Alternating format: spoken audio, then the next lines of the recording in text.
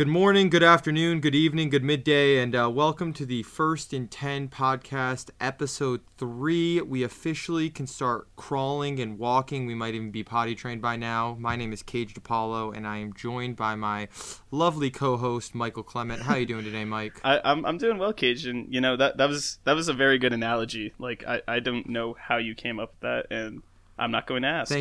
Thank you. Today is actually a very special episode of the First and 10 podcast. We officially are not right next to each other. Yes, we are. I am now 71 miles west of Cage, back at school. So we are like the Troy and Gabriella of High School Musical, except for amateur NFL podcasts. But yep, Michael is back at Quinnipiac. I am still 5 feet away from my washer and dryer, so all things are right in the world of Cage at least. But, yeah, we've had a great... How was your Thanksgiving break, Mike? Well, I mean, I saw you like 3 times over Thanksgiving break, so I'd say it was pretty good. I mean, up until the end, though, it kind of like really sucked because, Yeah, so we should elaborate quick. Yeah. Michael has had a small string of bad luck fall upon him in the past few days. So, for Black Friday, we have both purchased Blue Yeti microphones via Amazon that were on a great deal because obviously we want to really go far with this podcast and we want it to be the best quality. So we both took the opportunity and bought some nice mics, as you can probably tell by my mic. But Michael over there is not using a Blue Yeti, are you, Michael? I am not. I am currently using my Xbox headset because even though we ordered our Blue Yetis the same day, mine did not get delivered to my door before I went back to school. And I don't even think it's gotten delivered there yet because Amazon managed to lose my package. Yeah, I'm actually working with a couple close graphic designers. We'll be having a missing sign on milk boxes coming soon. If you do see Michael's Blue Yeti, please send it to Quinnipiac as soon as you can. But for now, at least his mic is fine. But Michael, that's not the only bad luck that you've been struck with, huh? Dude, I don't even want to talk about this. Like, no. Okay, so I the day before I went back to school, I was at Cage's house. I was just leaving Cage's house, actually. And we went to go get snacks at Stop and Shop. And as one does, because I was going back to school. And that's when Cage and I departed from each other. I stopped to go get gas across the street. And everything was fine. There was nothing wrong. And the world was pretty. The sky was clear. Michael was happy up until that point. Yeah, and like 2 minutes away from my house, I like reached down to grab my phone to change like the song I was playing. And I realized that the student ID that I had on the back of my phone was not there. And I could not get into my residential building at all because I didn't have my student ID. So I had to get one the next day. I had to like leave my house at 7 a.m. to go get one. And I managed to get a parking ticket while I was getting a new ID. I mean, at least the plus side of this all is Michael and I are actually in a Madden franchise with a couple of our buddies. So because of his hindrance in not being able to leave for school, we got to play our game. And I mean, that was a fun game. Surely you must have won against me, right, Michael? Oh, you'd be completely wrong because you did win. And that's why you're bringing it up. I did win.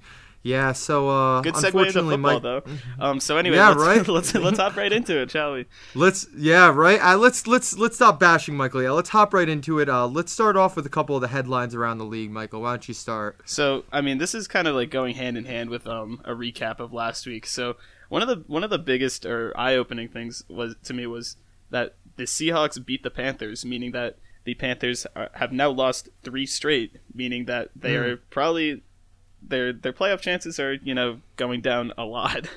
Yeah, I mean, they're still in the hunt. Also, my grandma cookies were clearly burnt. Grandma must have forgotten to take them out of the oven because, my God, could not have been more wrong on that one. I remember openly saying she mistakes salt for sugar again. Yeah. Well, Grandma, Nana, what you doing?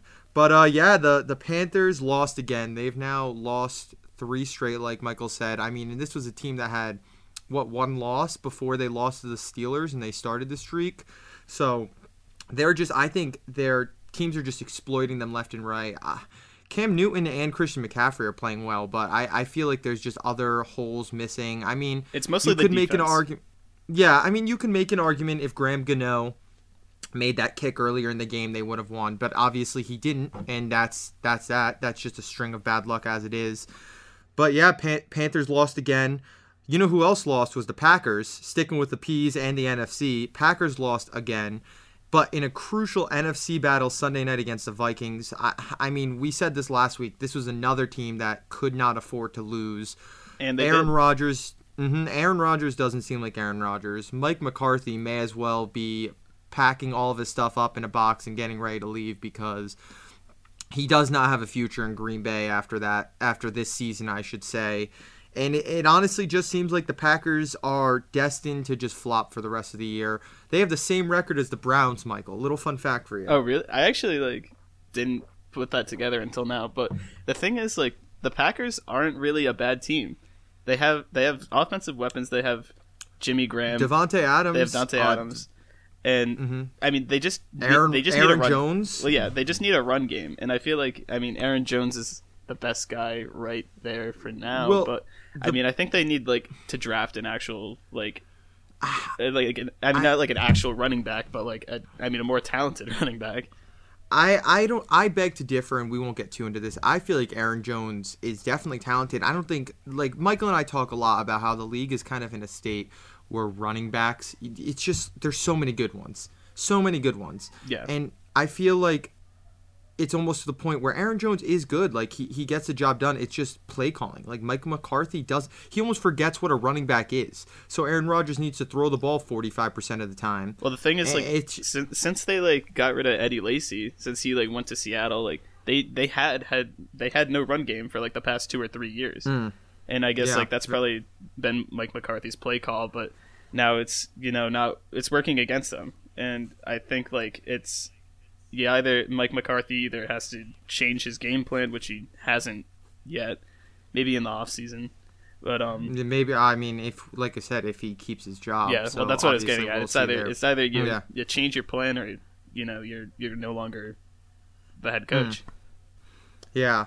But yeah, so Panthers and Packers both lost crucial games. You know who didn't lose this week, though, Michael? Who? The Browns. The Browns smacked the Bengals in Week 12, so much to the point that it was the most fun Browns game I've watched in a long time. Baker Mayfield seems like the real deal. There were side effects of this game, however. Andy Dalton, as of recently, was just put on injury reserve about a day or so ago, so his season is done. Bengals, taking over is Jeff Driscoll and Tom Savage.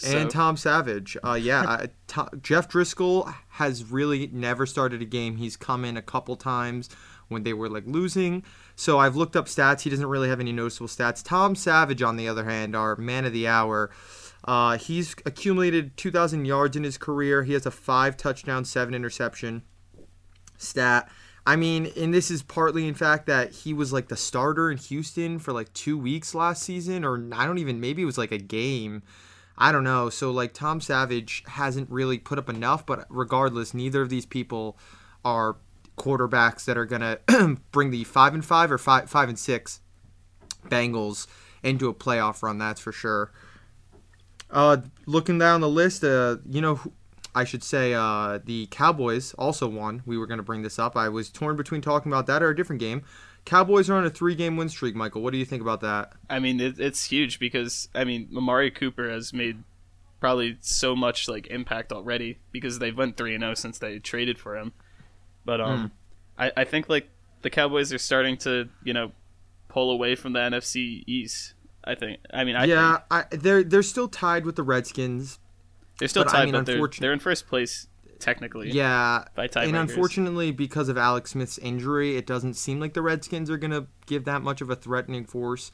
I just feel like, and again, we'll keep all these recaps brief because we do have a lot more for the podcast to talk about.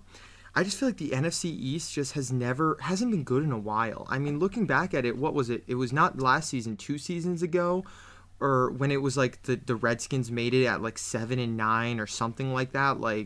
Maybe the NFC East just has always just been kind of weird, just not good teams. This is a fun little stat for you. The Redskins are 3-3 in their last 6 games. They're 4-4 in their last 8. They're 5-5 in their last 10. They're 6-6 in their last 12. They're 18 and 18. They're 8 and 8 in their last 16, 9 and 9 in their last 18, 10 and 10 in their last 20, 13 and 13 in their last 26, and they're 19, 19 and 1 in their last 39. That is like oddly, what's the word I'm looking for here? I don't even know. Just like it's weird. It's just like doesn't happen. Like that's a weird statistic that like what are the odds? I think that just like shows like how like inconsistent any team in the NFC East can be. Like I don't think they've had a back-to-back winner in like years. No, I mean they're the most average of settings. Yeah, so I feel like I don't know who could win this. I mean, the Eagles could technically come back. We don't know. The Eagles are sitting there at 5-7. So I mean, they're two games behind. They could still make it. It's just the NFC East just seems like the most boring division. Are the Giants still in it? Giants are technically still in it. They only have 3 wins though. Well, yeah. So they're 3 games they just behind gotta win out back from here on out. Yeah, but I mean, other teams need to lose in the division. I don't think the Giants are in it. I think it's, if anything, you could argue a 3-way race. But the NFC East is just a snoozer to me. Even with the Cowboys, it's exciting that they've won 3 games straight. But, like, what are they going to do in the playoffs when they have to play against the Saints or the Rams or the Vikings even? Like, I don't see them pulling ahead of those games. I don't either. They need some serious overhaul. Yep. Yeah, definitely. I mean, I think that's another situation where I could see a lot of coaches in that division being removed this upcoming offseason, definitely. So any other headlines you want to talk about, Michael? I mean, we didn't really touch upon, the whole dystopian society Jacksonville has become now that they lost to the Bills and Fournette got suspended, a huge one. And now Bortles is benched. So, so there was a rough week in the Jags-Bills. They fought. There was a huge brawl, which, first of all, I think is completely stupid. What are you accomplishing by punching players in helmets and pads, besides getting yourself suspended and hindering your team?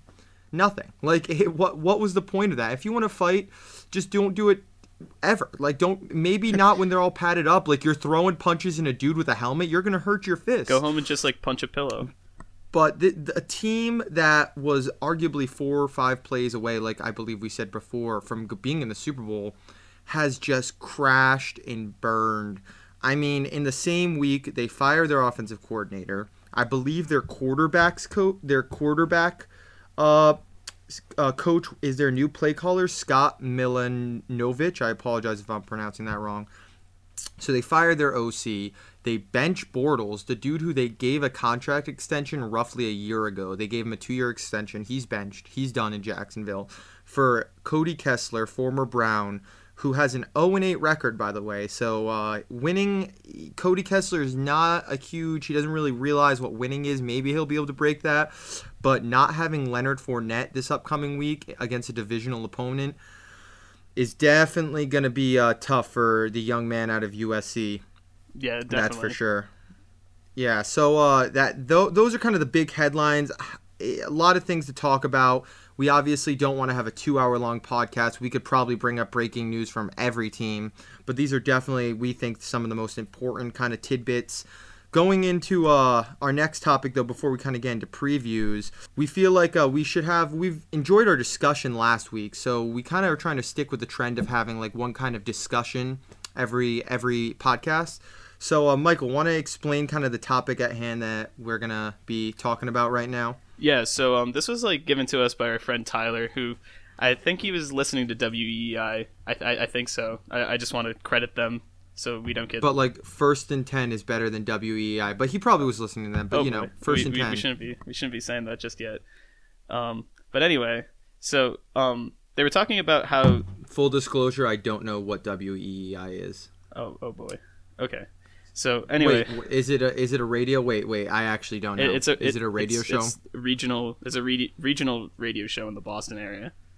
Oh, okay. Well, then maybe they're a little better than us. They probably have more followings, but regardless, First and 10 Sports is life. So continue. Okay. I digress. Okay. So anyway, they were just talking about how like I think the way that they were putting it was that like using the Chiefs and the Rams game from 2 weeks ago as a case study, they were talking about how, I mean, it was such a high scoring game because the defenses kind of like both were letting up for the most part, and so they were talking about like how these teams with good offenses, they've kind of indoctrinated a new like defensive philosophy that is different from what you see with the Patriots, where they have a good offense, but sometimes their defense is a little iffy. So the defense tries to like bend but don't break. So they try to let up few scores few points as possible. Yeah, yeah. And so the Rams and the Chiefs and kind of the Saints as we have seen this like this season, yeah. They've kind of been doing the complete opposite. They've been trying to ball hawk more with their corners. They've been trying to blitz a lot more.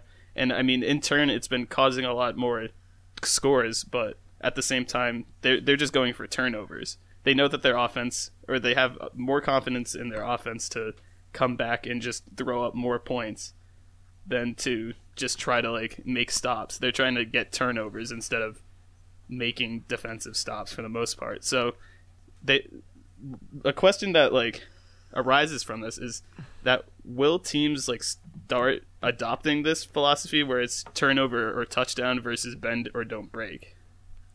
So basically, would teams start to look at having their defense focus more on either getting a takeaway, or if you don't get a takeaway, just let them score because their offense is going to score? I guess I'll start.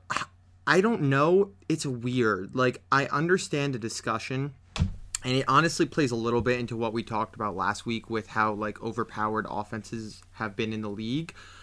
But I feel like this is kind of a defensive, like, play style that can only cater super offenses. Like, using an example of the Seahawks, maybe. The Seahawks have a good offense. Like, they're not great. Obviously, they've won. They're still in the playoff hunt. But do the Seahawks have as good of an offense as the Rams and Chiefs, where they're able to just say, like, listen, try to get a takeaway, like a fumble, a sack, an interception, because Russell Wilson's going to go out there and regardless, we're going to get 3 or 7 points no matter what, guaranteed. And the answer is no. I don't think the Seahawks couldn't do that. Like, they're just not good enough. And I mean, I'm not picking on the Seahawks. There's plenty of other teams.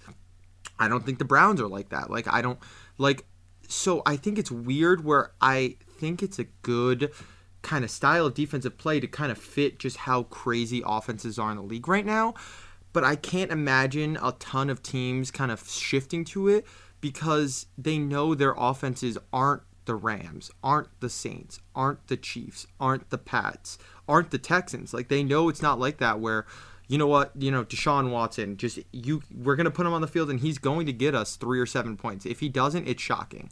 And I there aren't many teams that are like that compared to the teams that are. Michael, your take? Well, yeah, I completely agree with that because every single NFL team is different. Every single NFL team has different players, different play styles that tailor to those players.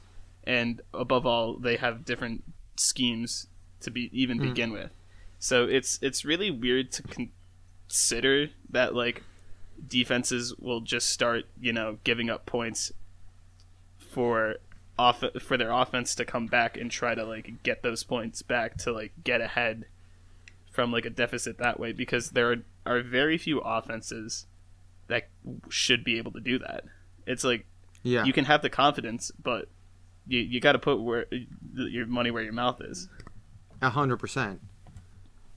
And like you said, like me and you are both saying it, like how many offenses can you think of right now that are just that high powered that they're scoring that easily? It's only 3, and it's the teams that have been doing this right now.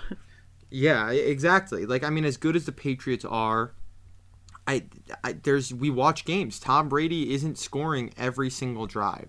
There's stuff that happens, and it's not saying Tom Brady's bad, but just their offense as a whole isn't this, like, super unit. Exactly. That's just literally trugging down the field and putting up usually 7, rarely 3, but some kind of number every single time they get the ball. Yeah. And while I think this defensive strategy is clearly proving to be successful, I mean, Aaron Donald, a defensive tackle, leads the league in sacks with 14.5. Like, he's a monster.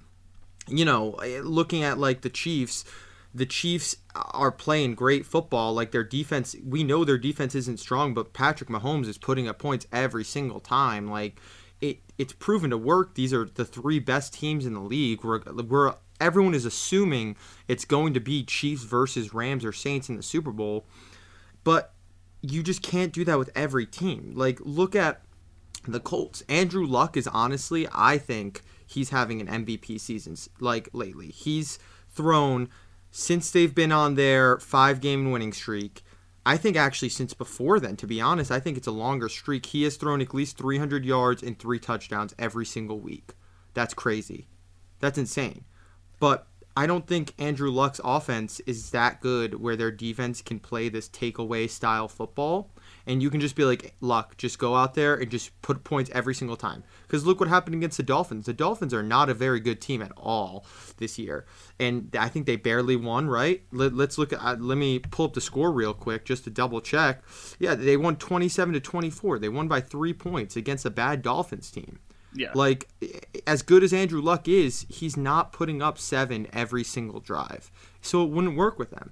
Yeah, it works with very few guys. Yeah, so I feel like we will be seeing more defenses incorporate it because there's going to be teams, whether new head coaches and whatnot, that see the success because this is what happens in the league. When teams are successful, other teams, especially new head coaches, new general managers who want to mold through that. They want to kind of fit that style. I mean, look when the read option was kind of big when Colin Kaepernick got to the Super Bowl. We saw all these quarterbacks running read options, kind of like we saw a ton of mobile quarterbacks until we realized they're way too fragile. Success is always going to be duplicated in any sport and any profession. I think we're going to see teams next year have defenses very similar to the Rams, Chiefs, and Saints. I don't think they'll all be as successful. We might see some. Some might surprise us and we'll have another super team like that through free agency in the draft, but I don't think many will work out. Well, yeah, it's very similar to the way the West Coast offense and the read option became big around the time of Colin Kaepernick back in 2013 because the Niners were doing it so well, and so were the Seahawks. So, I mean, we saw a lot of teams start to incorporate that, but 2 years later, defenses are now able to just stop the read option, so it's becoming irrelevant again. I feel like the same or similar thing is going to happen if defenses start to incorporate this, because now, if you know that a defense is going to just let up points, you could just drag the game out. You can just have really long offensive drives, and you just run out clock. You give the opposing offense less time to come back and respond to those points that you put up. Yeah, it's. I mean, like I said, we're gonna see it happen. There's going to be teams that will try to duplicate it. It's just a matter of if they're successful or not. I don't think many will be. I'm sure some might, but it'll be interesting. I definitely don't think it's something we'll see very popular though, because of how dangerous of a strategy it can be if you don't have the Megatron of offenses or the Optimus Prime of offenses that are literally just going to beat up any opposing defense they play and then turn into a truck and just drive through, the tunnel and leave. It's not going to happen. So that I mean, we'd love to hear what you folks think too through social media. Honestly, we definitely want to get our social media going more. So if you hear this and you'd like to put input, please respond. Let us know. We'll definitely be vocal and talk about it because I want to know, obviously Michael and I aren't the only football minds with opinions out there. Yeah. There are plenty of other people. If you're listening to this, clearly you are a football mind with an opinion too. So please tell us what you think. Our other topic of discussion, though, a little more simpler, not as intricate, is kind of revolving around the New York team in blue, the New York Giants. We briefly discussed earlier. They're not having the best of seasons. Just seems like a lot's going wrong there, a lot of drama. And our kind of discussion is if we think that they messed up drafting Saquon Barkley. I do not think that the Giants messed up at all getting Saquon Barkley because they had the third or second pick? Second. They had the second pick in the draft. They had the second pick. And, I mean, Baker Mayfield was going at 1, as we found out. And there was no, I don't think there are really any other rookie quarterbacks that were worthy of being taken at number 2 besides Baker Mayfield, and he did not drop. I mean, we're saying this with the knowledge now. We do have to kind of remove the curtain a little and realize that back then, I mean, when they took Baker at 1, no one thought he was going to be this good. Yeah. It was Sam Darnold and Josh Rosen. So you can make the argument that they should have taken Darnold because he was at that time. I mean, I still think Darnold is going to be good. I think Rosen. I think these quarterbacks are just, their offenses have no pieces and they're kind of, they're going through rookie struggles. But I think the Giants should have at least considered taking Darnold or Rosen. It's a tough call. Will preface, the 2019 draft class, I don't know college football that well. I'm sure Michael can elaborate more on this. The college football, the 2019 draft class for quarterbacks isn't looking the greatest. It really isn't. Because... And bearing some kind of shock... No, I apologize. I was just saying, bearing a shock, I can't imagine Eli Manning is playing for them next year. Yeah. So, I mean, it's tough, and I actually have the list of 2019 free agent quarterbacks. And, I mean, these are just kind of like the top 5 or 6, Michael. So we have Tyrod Taylor, Josh McCown, Teddy Bridgewater, Matt Schaub, Ryan Fitzpatrick are kind of like the top free agent quarterbacks for this upcoming offseason. Yeah. I mean, obviously, Teddy Bridgewater is going to be the highlight. He's the really the only starter on this list still.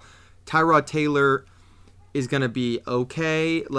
He's only going to be 30 next year, where everyone else is almost 40 on that list besides Bridgewater. I'm sure a team will sign Taylor because he obviously wants to start. I think Bridgewater is the best bet, but there's also a chance New Orleans signs him because they want him to be the future after Breeze. So we'll see there.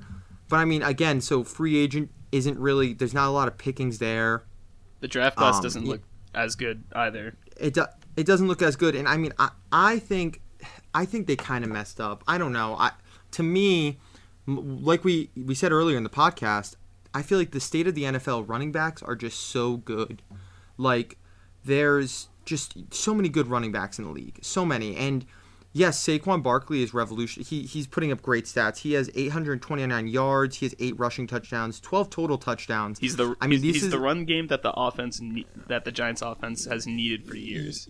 Yes, but who's to say, put Phillip Lindsay, put Nick Chubb, put a bunch of these later round, Matt Breida, put like these later round running backs in that spot, and they might not be as good, as crazy, shifty and nimble as Barkley. They might not have as thick of thighs as Barkley does, as we've seen, those thick thighs, but they're still going to get the job done.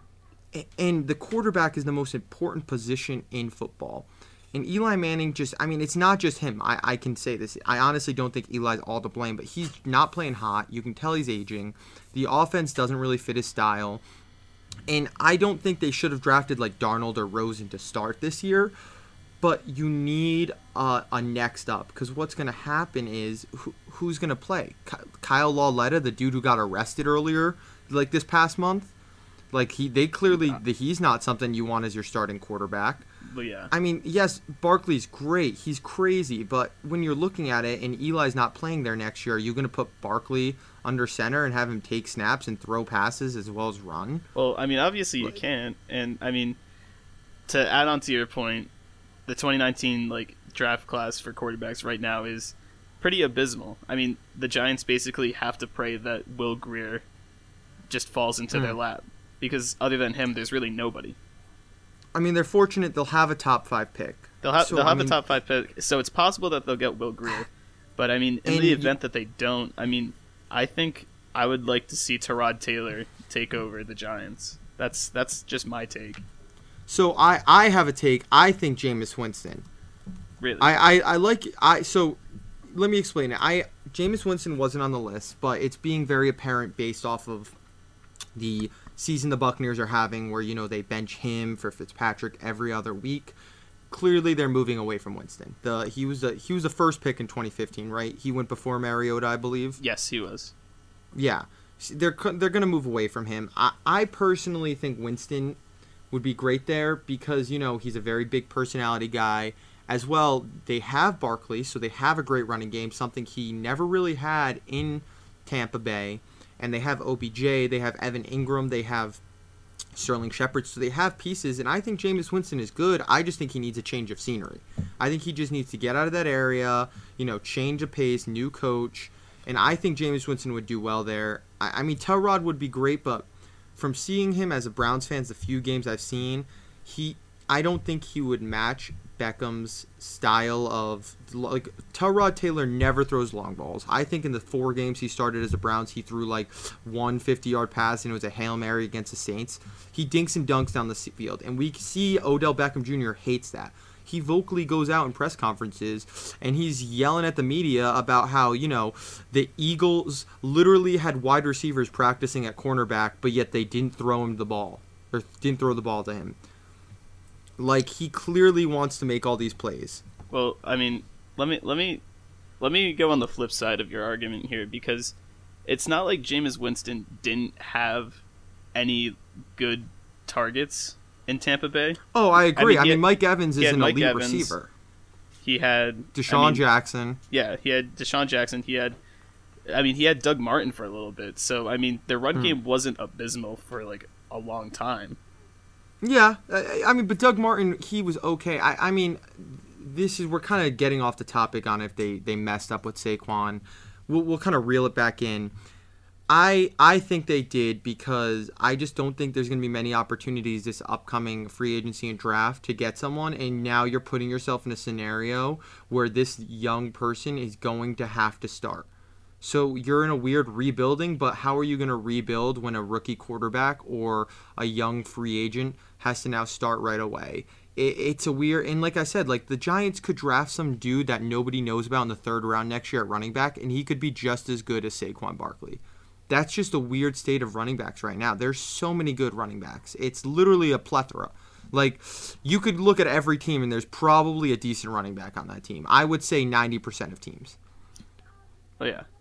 Yeah, definitely. So I guess, yeah, go ahead. I apologize, Michael. I still think that you couldn't pass up on Saquon Barkley at number 2 if you were the Giants. Because, I mean, it's just that the running game was such a big need. And, I mean, going into the season, who knew that Eli was going to flop like this? Yeah. I guess you're right. We don't know. And they are fortunate with the draft. Even though it's a weak class, there could be someone that comes out. Looking at the draft order right now, it's 49ers at 1. They're not getting a quarterback. Raiders at 2. They're not getting a quarterback. Cardinals at 3, they're not getting a quarterback. Jets at 4, they're not getting a quarterback. Then Giants. So Giants can sit pretty at 5 right now if all of this stays the same, and they'll get the first pick at the quarterback, because none of those first 4 teams need a quarterback. The 49ers signed Garoppolo to a mega deal. The Raiders have Carr. The Cardinals have Rosen, and the Jets have Darnold on rookie contracts. So the Giants are sitting pretty, and even though it's a weak class, they do have the potential.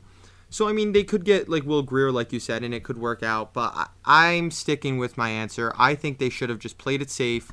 There's way too many good running backs. Saquon Barkley, he's not revolutionary. He's good. He's like Todd Gurley. He's like Melvin Gordon. He's what everyone thought he was.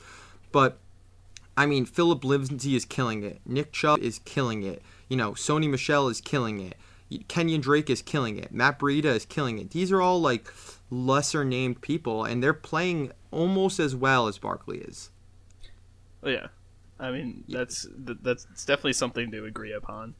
But I don't know. There's just too much that goes on in the NFL that you can be able to just map out that this was, or most of the time you can just be like, this was the reason that this happened. You can't really do that really with this case right now. I mean, maybe like 3 years down the road we can see. Yeah. But like right now it's too early. It's a little early. We don't have enough stats in games to determine this. This is just kind of, another discussion. Like we said, we kind of want to have these discussions every week. It's kind of interesting to go back and forth. I love getting in heated arguments with Michael. Michael loves telling me I'm wrong. It kind of works. But final verdict, Michael, you're saying that they made the right pick? I think they did make the right pick. All right. Well, I guess only time will tell. When we have episode, 300 of the First and 10 podcast 4 years from now, and we'll make sure to bring up this conversation and kind of take a look back at that. How does that sound, Michael? I think that's a great idea.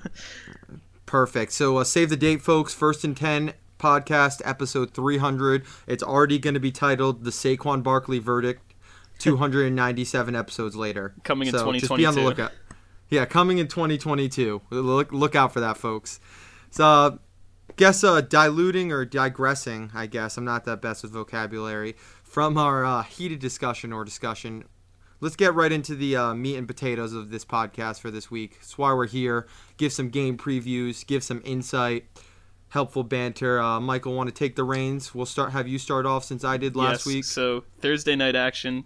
We got Saints and Cowboys, both division leaders. The Cowboys are technically tied for their division right now. But I think this is going to be one of the better Thursday night games we'll see. For the remainder of this season, because I think there's more weighing on the Cowboys here than the Saints. Because yep. I think going into it right now, just a snapshot here, I think the Saints have advantage in just about everything except for home field right now, because this game's going to be in Dallas.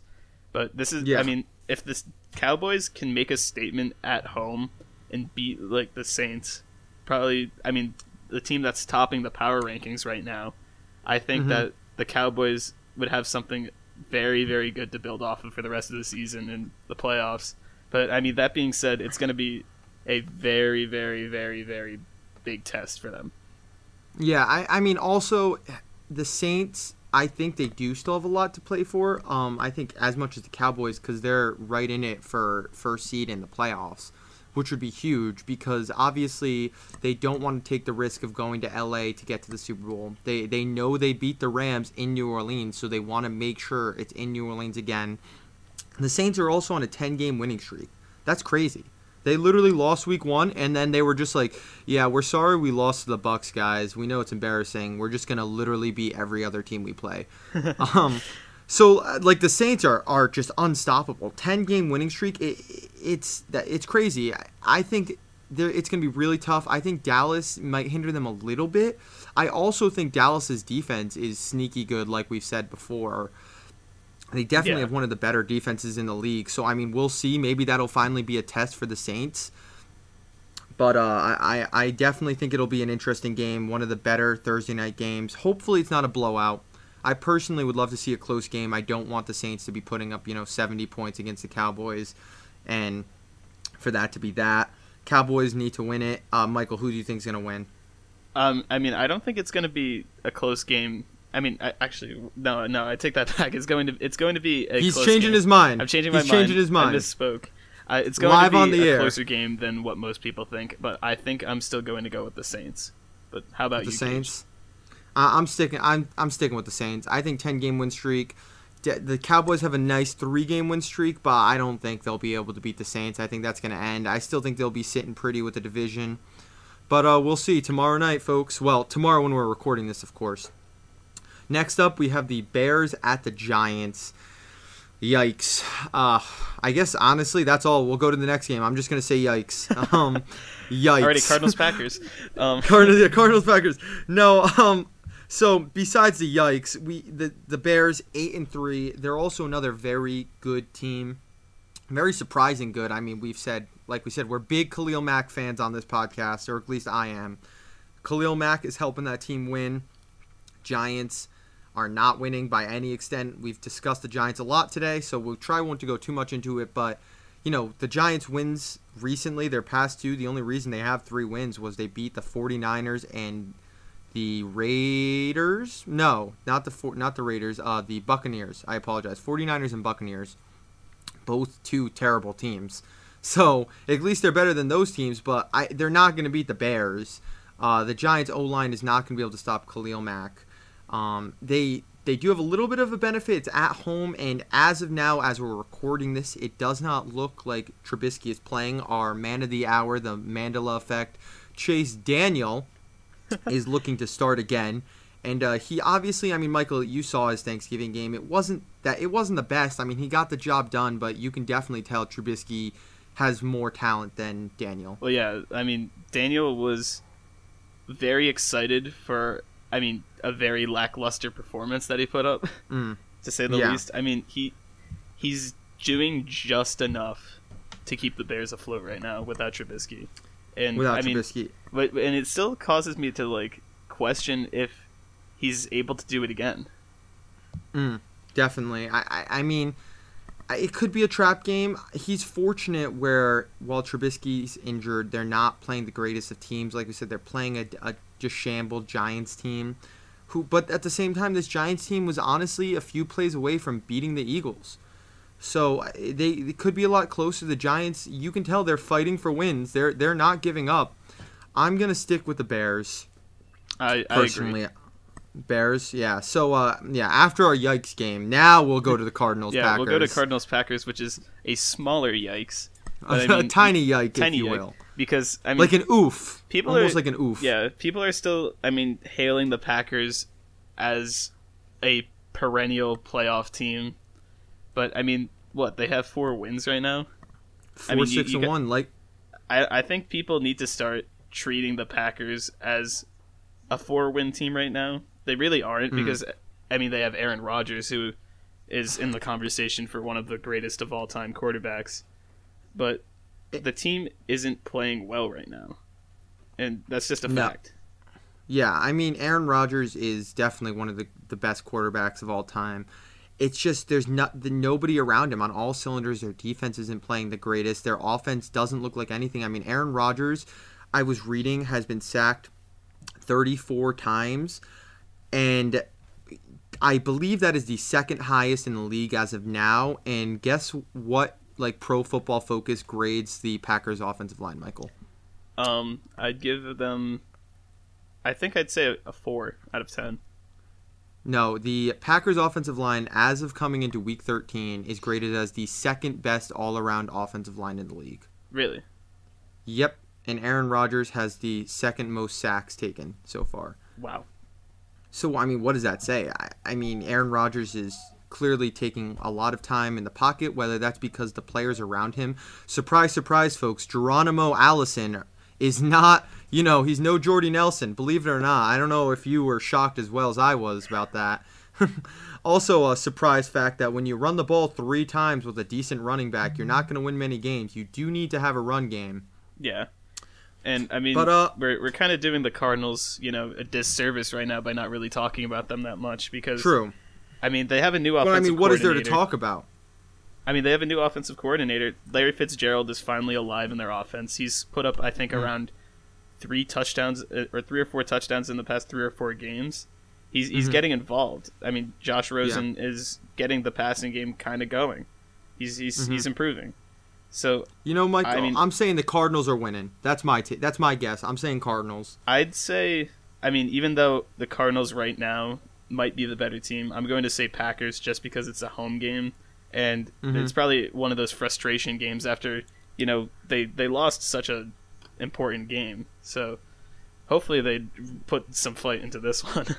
Hopefully. David Johnson, 2 touchdowns. You heard it first. This is my guess. Cardinals are upsetting the stinky Packers in our oof game of the week. Up next is a little more of I'd say a little more entertaining. Hopefully there are a little less fights. We've got the Colts at the Jaguars. Big fan of Cody Kessler because I'm a huge USC and Browns fan, so I'm rooting for him hardcore. I honestly hope he does well. He's a good dude. I was 15 feet away from him when I drove all the way up to Cleveland to watch him play the Patriots before the Patriots stomped the Browns in Tom Brady's first game back from his suspension. But we're not going to talk about that. We're talking about the Colts and Jaguars, Michael. Andrew Luck is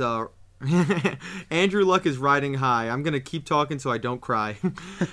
He did take a sack, unlike what we said. But I believe, Michael, you said you thought he was gonna take a sack last week, or was that me? One of us said that. That was me. I'm pretty sure. That was you. Yeah. You did predict it. His 5-game streak of no sacks ended. He took one.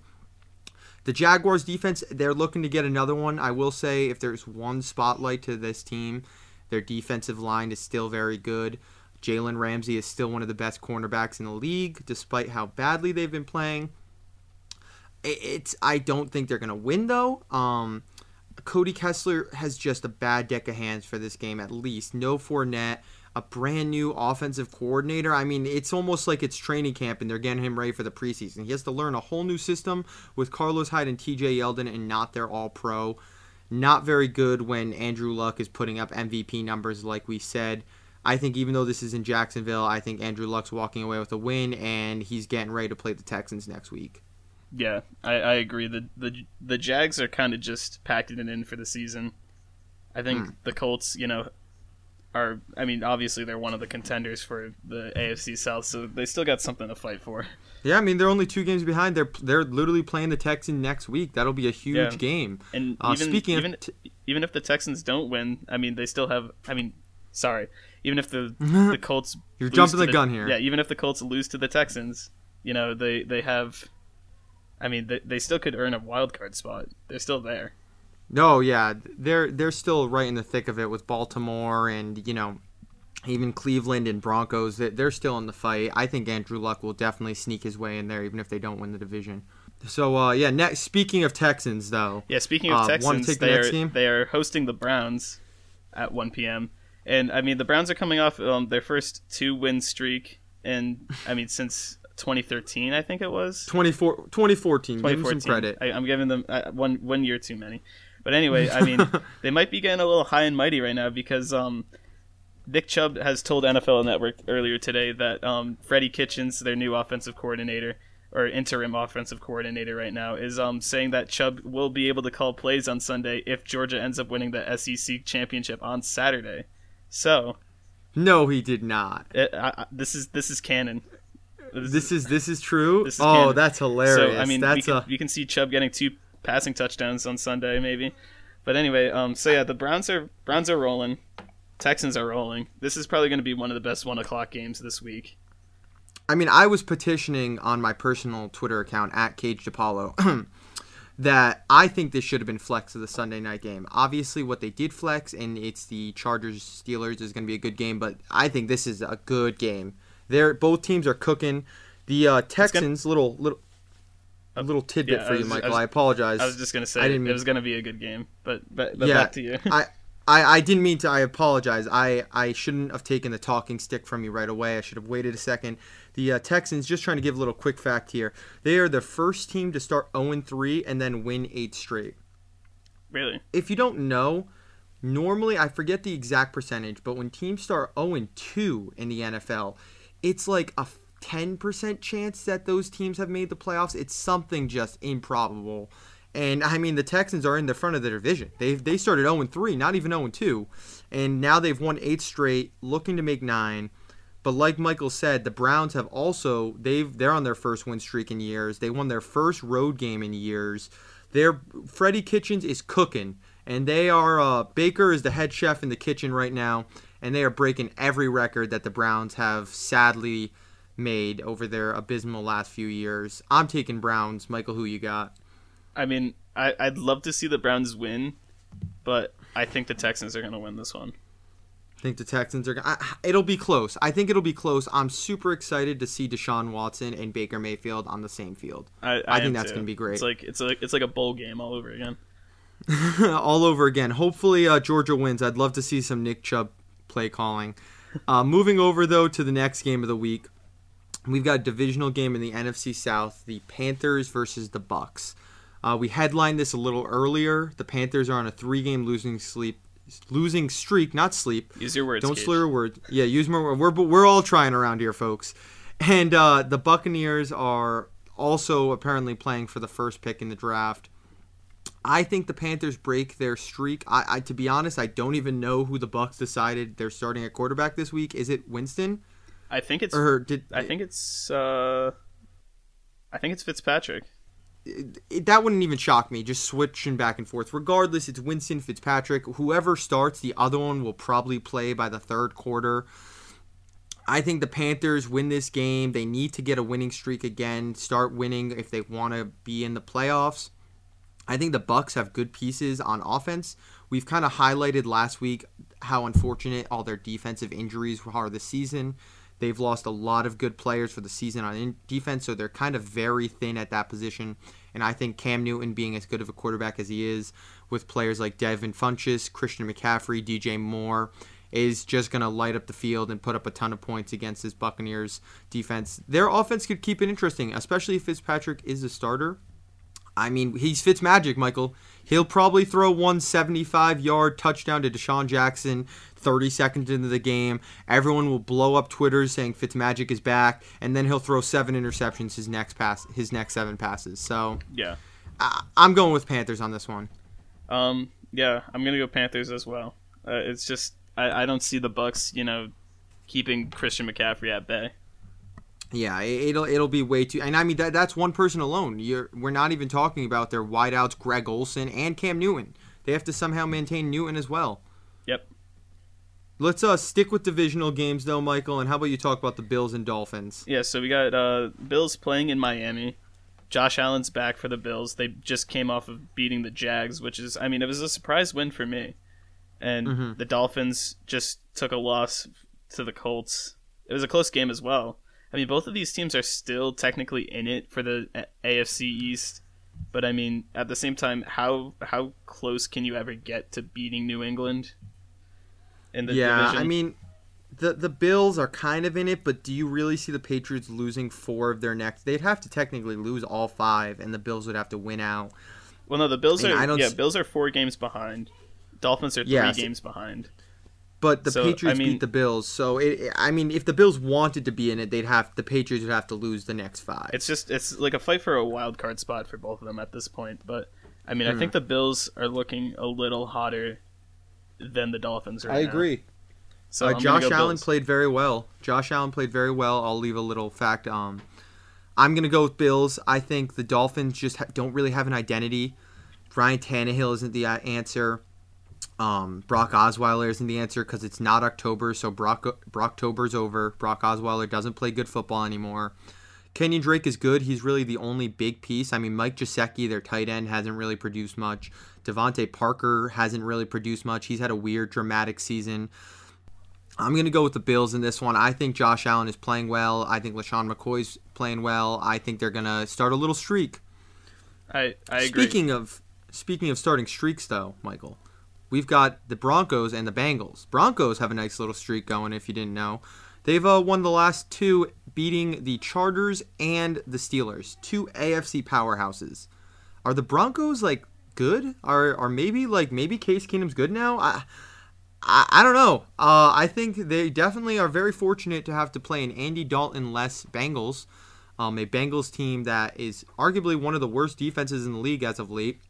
They were down 28-0 to the Browns with 30 seconds left before halftime before Andy Dalton threw a garbage time touchdown, and we're literally calling it a garbage time touchdown in the first half.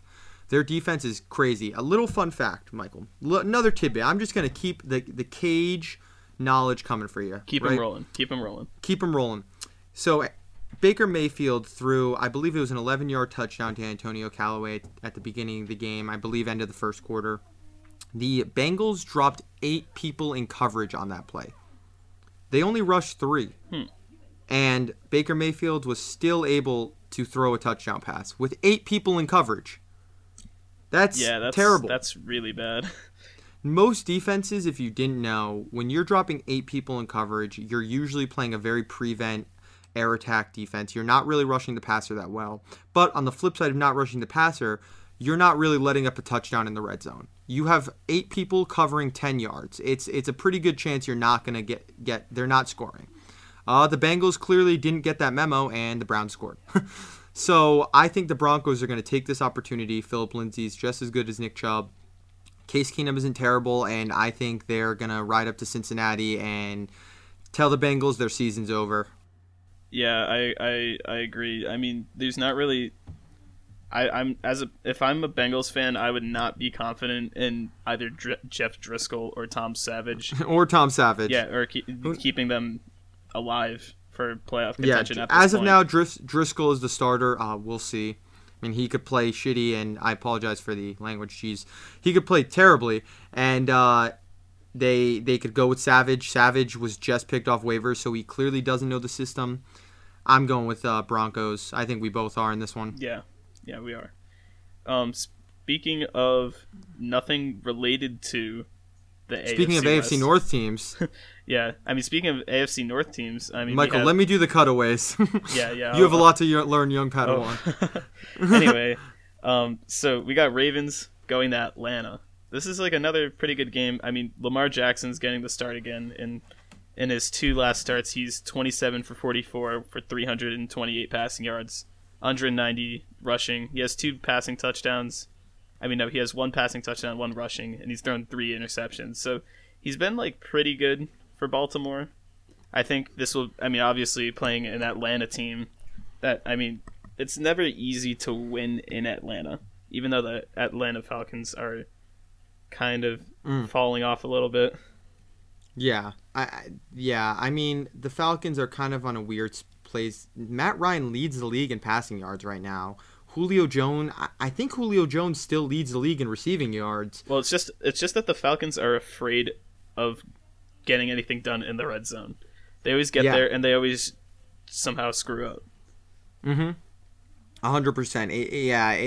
It's weird, and I honestly think this is a big game for Lamar Jackson too, because if he wins this game, Joe Flacco, I think he's suited up for the last time in Baltimore. I can't imagine Jackson, as much as I believe, and I think Michael also believes, my fellow co-host, that he does need to learn a little bit more. I think if he gets them on a 3-game winning streak and wins a big away game against the Falcons, I think that the Broncos kind of keep him as their starting quarterback for the rest of the season. You mean the Ravens?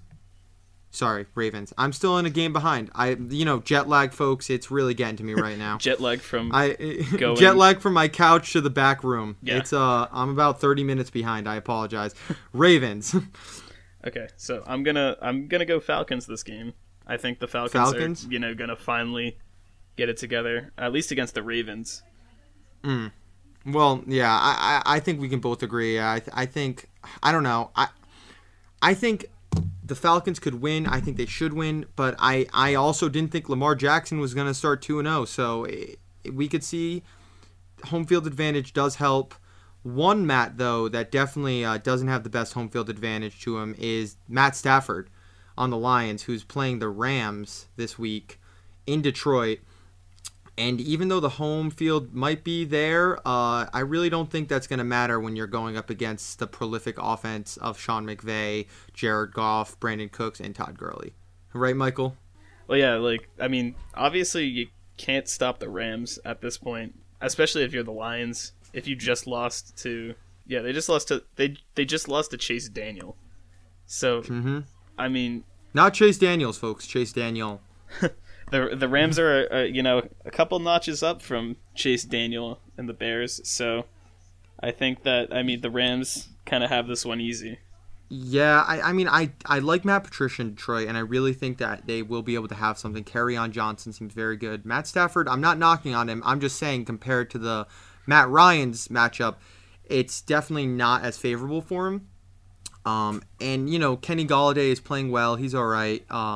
It's unfortunate they have injuries in the wide receiver position and they traded Tate, but I don't think Matt Patricia is stopping this Rams team. To be honest, I really don't know if the Rams lose another game this season unless if they sit out players week 17. I'm going to go with the Rams on this one. And I agree. We have another, a couple hours after this game, we have another kind of landslide game. We got Chiefs-Raiders. He did it, folks. What a great segue. I'm proud of you, Michael. Thank you. That was sly. I liked it. I was seeing where you're going with that. I liked it. Please continue. We are experiencing live growth for me. But round of applause, people. Yeah, there's not really much to say about Chiefs Raiders because the Raiders are pretty much tanking. Well, unless if you're Derek Carr. So 52 Carr. Players on the team are tanking. Well, yeah. Derek Carr is not tanking. There's not really much to say. Chiefs are gonna win, obviously. Yeah, I agree. It's really tough to. We can talk about the Raiders. I'm sure Derek Carr will try. It being in Oakland might help. Will. Jared Cook. It's going to be all Chiefs, just like the Rams. This is another game where another prolific offense is going to just put up a ton of numbers. Yeah. Although unfortunately we're not able to keep the train of prolific offenses going because next we have the Jets and Titans. What would you call their offenses? Two questions? Question marks? You ever see that video of those two kids fighting in karate, but they're not landing any kicks, but they're just spinning around. They're trying, but they're really not doing anything. Yeah, Those are the Jets and Titans. That's the Jets and Titans? Yeah.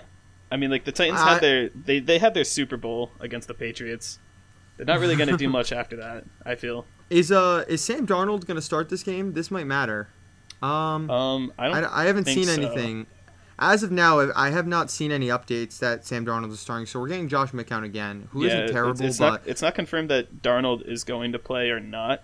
But I mean, he just participated in drills for the first time today. I don't think he's going to come back for this game. No, I definitely agree. And I mean, the Titans, obviously, they haven't been the best. They beat the Patriots, but there's definitely a lot of holes on the Titans. I think they still win, though. I think they might be the Karate Kid that gets like one kick in. But I don't think they're gonna put up a ton of numbers. I think it'll be a very low scoring game. I think Mariota still wins this. Mike Vrabel honestly hasn't been a bad head coach. They've won some good games, and for a while they're still in the playoff hunt. For a while they were really in the playoff hunt. I'm gonna give it to the Titans in a game of Karate Kids not hitting each other, as Michael calls it. I agree. Mariota is probably going to slice up the Jets. He'll land the one punch, and then the Jets are going to cry and run out at the mats, and that'll just be a ring out, and that's a automatic win for the Titans. Yep. Speaking of Titans, I mean, the bane of their existence right now. I mean, the bane of the Patriots' existence right now. Yeah. You know, I'm just gonna let you do the transitions from now on. Anyways, speaking of Titans, another Titans, Titan in the NFL, another Titan in the AFC and NFC. Yeah, so we got Patriots and Vikings. Yeah, Vikings, Patriots. Vikings just beat the Packers. Kirk Cousins is hanging in there in Minnesota, but they're playing in Foxborough, and teams in Foxborough away teams in Foxborough usually don't fare too well. So I think just going off of that, I think the Patriots have this one. Yeah, I mean, looking through the Patriots' home games this year, the closest home game they had was against the Texans, only lost by 7, and the Chiefs. I mean, but that's the Chiefs. I don't think the Vikings are at the level of the Chiefs. I think Kirk Cousins is good, but I was actually seeing a reporter, I forget who, tweeted, he feels like Kirk Cousins, every game, he's guaranteed to have at least one Kirk Cousins moment where, like, he'll fall backwards and throw a pass just, like, vertically up in the air, and it'll be a pick six, or, like, he'll accidentally lateral fumble, like, some crazy play that you're just like, why would you do that, Kirk Cousins? Yeah, and obviously cannot do that against New England. No, and even though I think this is one of the weaker New England teams in the past few years, it is. Like you said, it being at home is a big advantage to them. New England fans show up, and like the Vikings just don't have enough firepower, I think, to prevent Bill Belichick and his crafty, sinister minds on how to shut down Kirk Cousins. I agree. But speaking of shutdowns, Michael, we've got the man of the hour, the greatest quarterback of all time, Nick Mullins, Mullins Mania. Mullins Mania, folks, who was shut down against the Buccaneers, only putting up 9 points. But that's fine. I digress. Nick Mullins, it's just those rookie bumps, baby. It's his show until Jimmy Garoppolo's back. But for now, it's his show, and he's playing in Seattle. So Nick Mullins had a very fortunate 3-game starting streak against the Raiders, the Giants, and the Bucks, all very not good teams, you could say. Yeah, and now he's going up against the 12th man. He's going up against the 12th man in Seattle, who's streaking, and obviously they're fighting for a playoff spot. This is going to be a very tough game to watch if you're a 49ers fan, and I love Nick Mullins. I mean, I'd play devil's advocate here, because the Seahawks in the past few weeks, I think they've averaged about 140-ish rushing yards given up by their defense, and I mean that just is really good for Matt Breida and the Niners. So, I mean, I think it's going to be a kind of close game, but I still think Seattle's got it.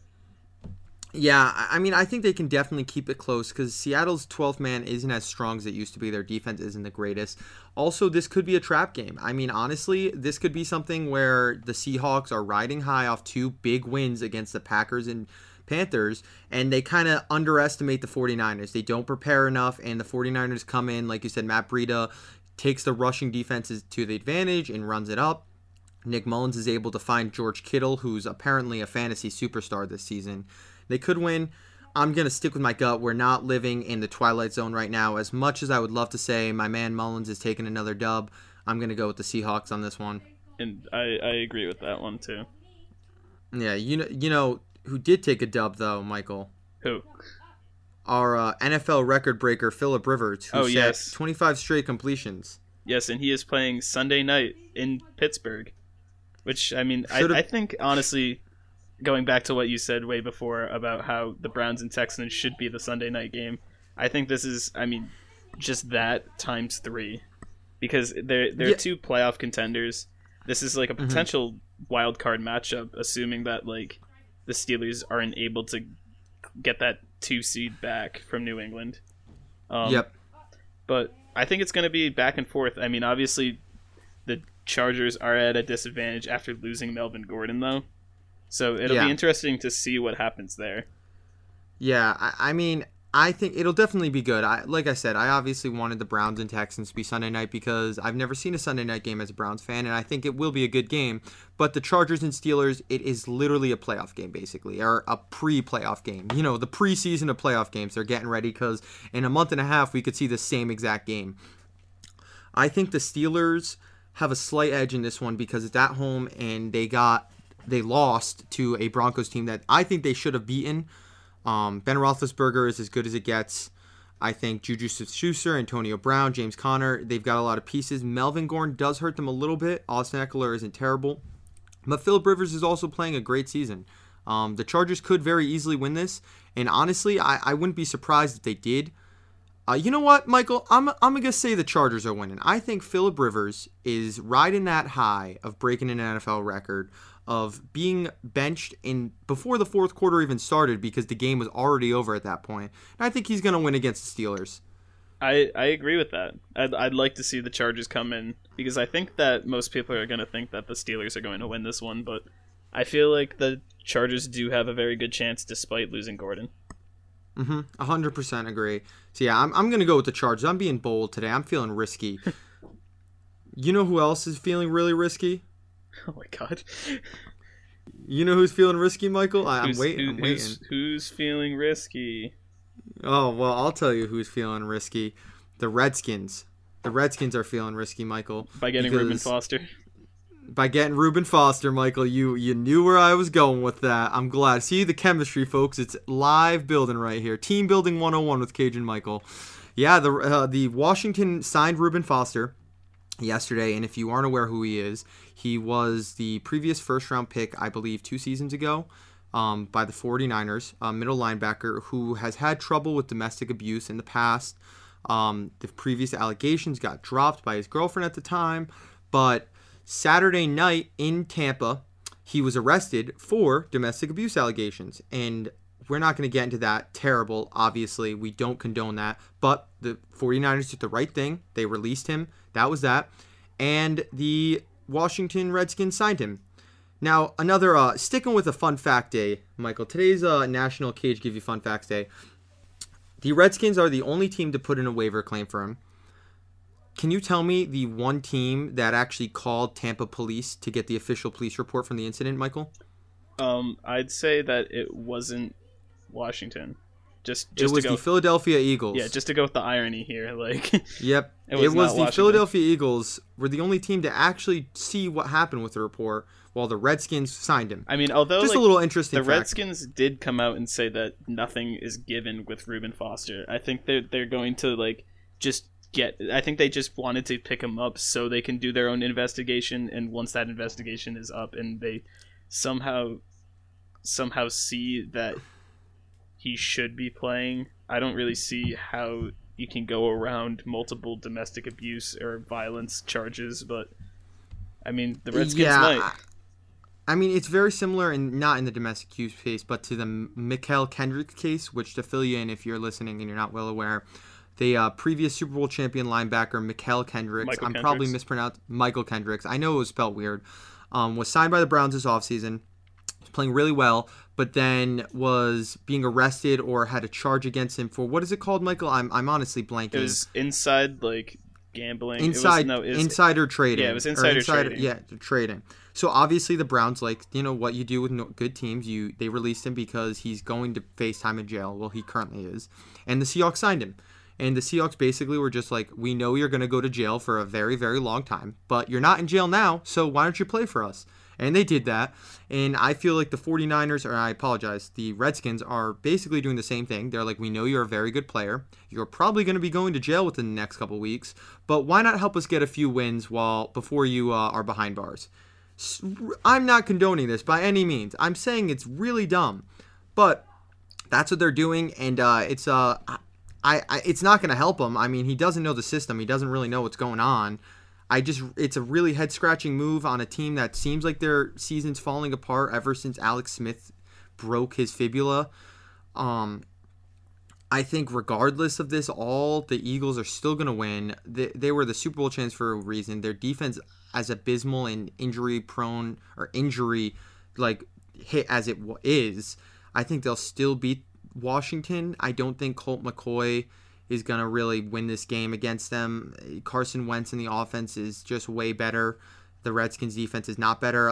Actually, I believe it was DJ Swearinger came out yesterday, and he literally said that, practices are a joke. Rough translation, I forget the exact quote, but the verbatim of it, or the translation was, he said how practices literally seem like a joke. Like, coaches aren't taking it seriously, players aren't taking it seriously, and he was saying how he wants to leave the team next season because of that. So I don't think a team that's goofing around in practice is going to win a big divisional game Monday night in Philadelphia. Yeah, this game's going to cause, uproar in Philly one way or the other. It's either going to go the good way because they have a primetime game for the first time in a while. Wasn't it like the last one was literally game 1 Thursday night, or did they have another? I don't remember them having another one before then. Anyway, but they're either going to be happy about that and winning and beating. I mean, trying to take over, the Redskins' position in the division standings, or somehow Colt McCoy is going to saunter his way in and clumsily beat the Eagles, and then Philly will riot. But I think the Eagles have this one. I want to give them benefit of the doubt. I'm gonna go with the Eagles as well. I just think the Washington Redskins have lost all luster like the Bengals since their star quarterback got injured, and I just think there's a lot of weird things going on there. I think they are another team that the head coach might be changing at the end of the season, and I'm gonna go with Eagles. And just like that wraps up all of our Week 13 preview right now. We're probably all wrong. We'll probably all go in however many games, 14. Yeah, we should probably be keeping a log to see if we'll be fine. That'll be for episode 4. Yeah, that's episode 4. That's for the future. But anyways, starting episode Cage, 4. I'm getting kind of hungry, Cage. You know what I could go for? I know what I could go for. I could go for some grandma's cookies. I could as well. So, I mean, I think you should start off, and I think I started off the last time. I forget. Yeah, what cookies are you bringing to the table, I'll Cage? start. Oh man, well, so after my grandma's cookies got burnt last week, I had to really evaluate. I sat down with Nana and I was like, "Listen, I love your cookies, Nana, but we got to make them right this time. We got to bake them. We got to put the right temperature. Add some chocolate chips in there, maybe some oatmeal raisin, and we came out with a good product. My grandma's cookies for this week. I think Austin Eckler. I am very excited to watch him play. We talked about this a little pre-show before we started recording, but he's proven that he's very good. He has 760 total yards this season, only 4 touchdowns, but honestly, for someone that barely gets into the game because Melvin Gordon's a workhorse, that's not bad. He has almost 1,000 total yards as a backup, and I'm really interested to see him as a workhorse this Sunday night against the Steelers, who aren't the best at the run defense. I mean, Philip Lindsay rushed well against them. Nick Chubb played well against them. I think Austin Eckler is going to have a game, and I'm ready for that cookie to be cooked perfectly and for me to munch down on it Sunday night. How about you, Michael? So, I mean, I'm going to go a lot more broad than just one player here.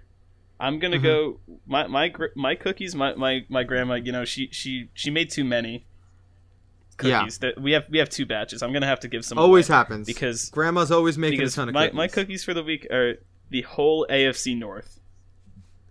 All okay. because okay. I feel like this division right now is probably one of the most fun to watch, because this week will, I mean, prove that, because they all had, I mean, every team has a pretty good game. In a different situation too. I mean, literally the Browns are in last place for the AFC North, but they're only 3 games behind the Steelers for the top seed. So, I mean, right now, I mean, the Bengals are. Yeah, this week we're going to see, I mean, how the Bengals will fare without Andy Dalton for the rest of the season. And on the opposite, we're going to be seeing Lamar Jackson just getting started for the Ravens with his 3rd start here. And I mean, the Browns are on a win streak, and the Steelers are playing like pretty much a playoff matchup here. So it'll be really interesting to see literally how all these teams fare this week. You know, Grandma Clement over there might be cooking up a Jeff Driscoll 5-touchdown win against the Broncos. You never know. That's not really what I was alluding to, but maybe. We'll see. Yeah, you never know. Those could be those cookies. I mean, the AFC North could all win. I like that. I like it. The AFC North. Yeah. Excited to watch them. I am too. But as we pop those, cookies into the oven. In the oven. We're got to sit for a couple days. We're gonna probably have to wrap up this episode around now. I think we've covered just about everything. We've covered about everything. Yeah, we've got all the bases covered. Grandma's cookies are sitting in the oven ready to bake for the next couple days. How'd you? I had a good time, Michael. You have a good time today? I had a good time too. So to wrap things off, do you want to plug our social media accounts for us, Cage? Oh my gosh, I would love to. If you enjoyed this podcast, if you enjoyed Michael or me, if you just enjoyed me, if you just enjoyed Michael, which I have a very hard time believing if you just enjoyed Michael and not me. Yeah, why? Follow us on social media. We've got a First and 10 Pod. The number 10. That's First and number 10 Pod on Twitter, or and SoundCloud. Facebook. It is, and SoundCloud. I apologize. First and number 10 Pod for Twitter and SoundCloud. Same thing for our Instagram too. Instagram as well. We're going to start that up soon. We've got a first, then the and sign 10 on Facebook. And then we've got first and number 10 sports.com. First and number 10 sports.com. That is our very own website. That is our own website. We paid for that domain. That is ours. It is our little baby, and it is growing by the day. So definitely give us a follow. Our personal Twitter accounts, mine is @CageDePaulo, Kaige. Michael, your Twitter account over there? Mine is Mike Clement, so it is MikeClement with an underscore at the end. Look at him spelling his whole name out. Spelling my whole name in case they don't know how to spell Mike. But anyways, thanks for listening. We'll see you next week.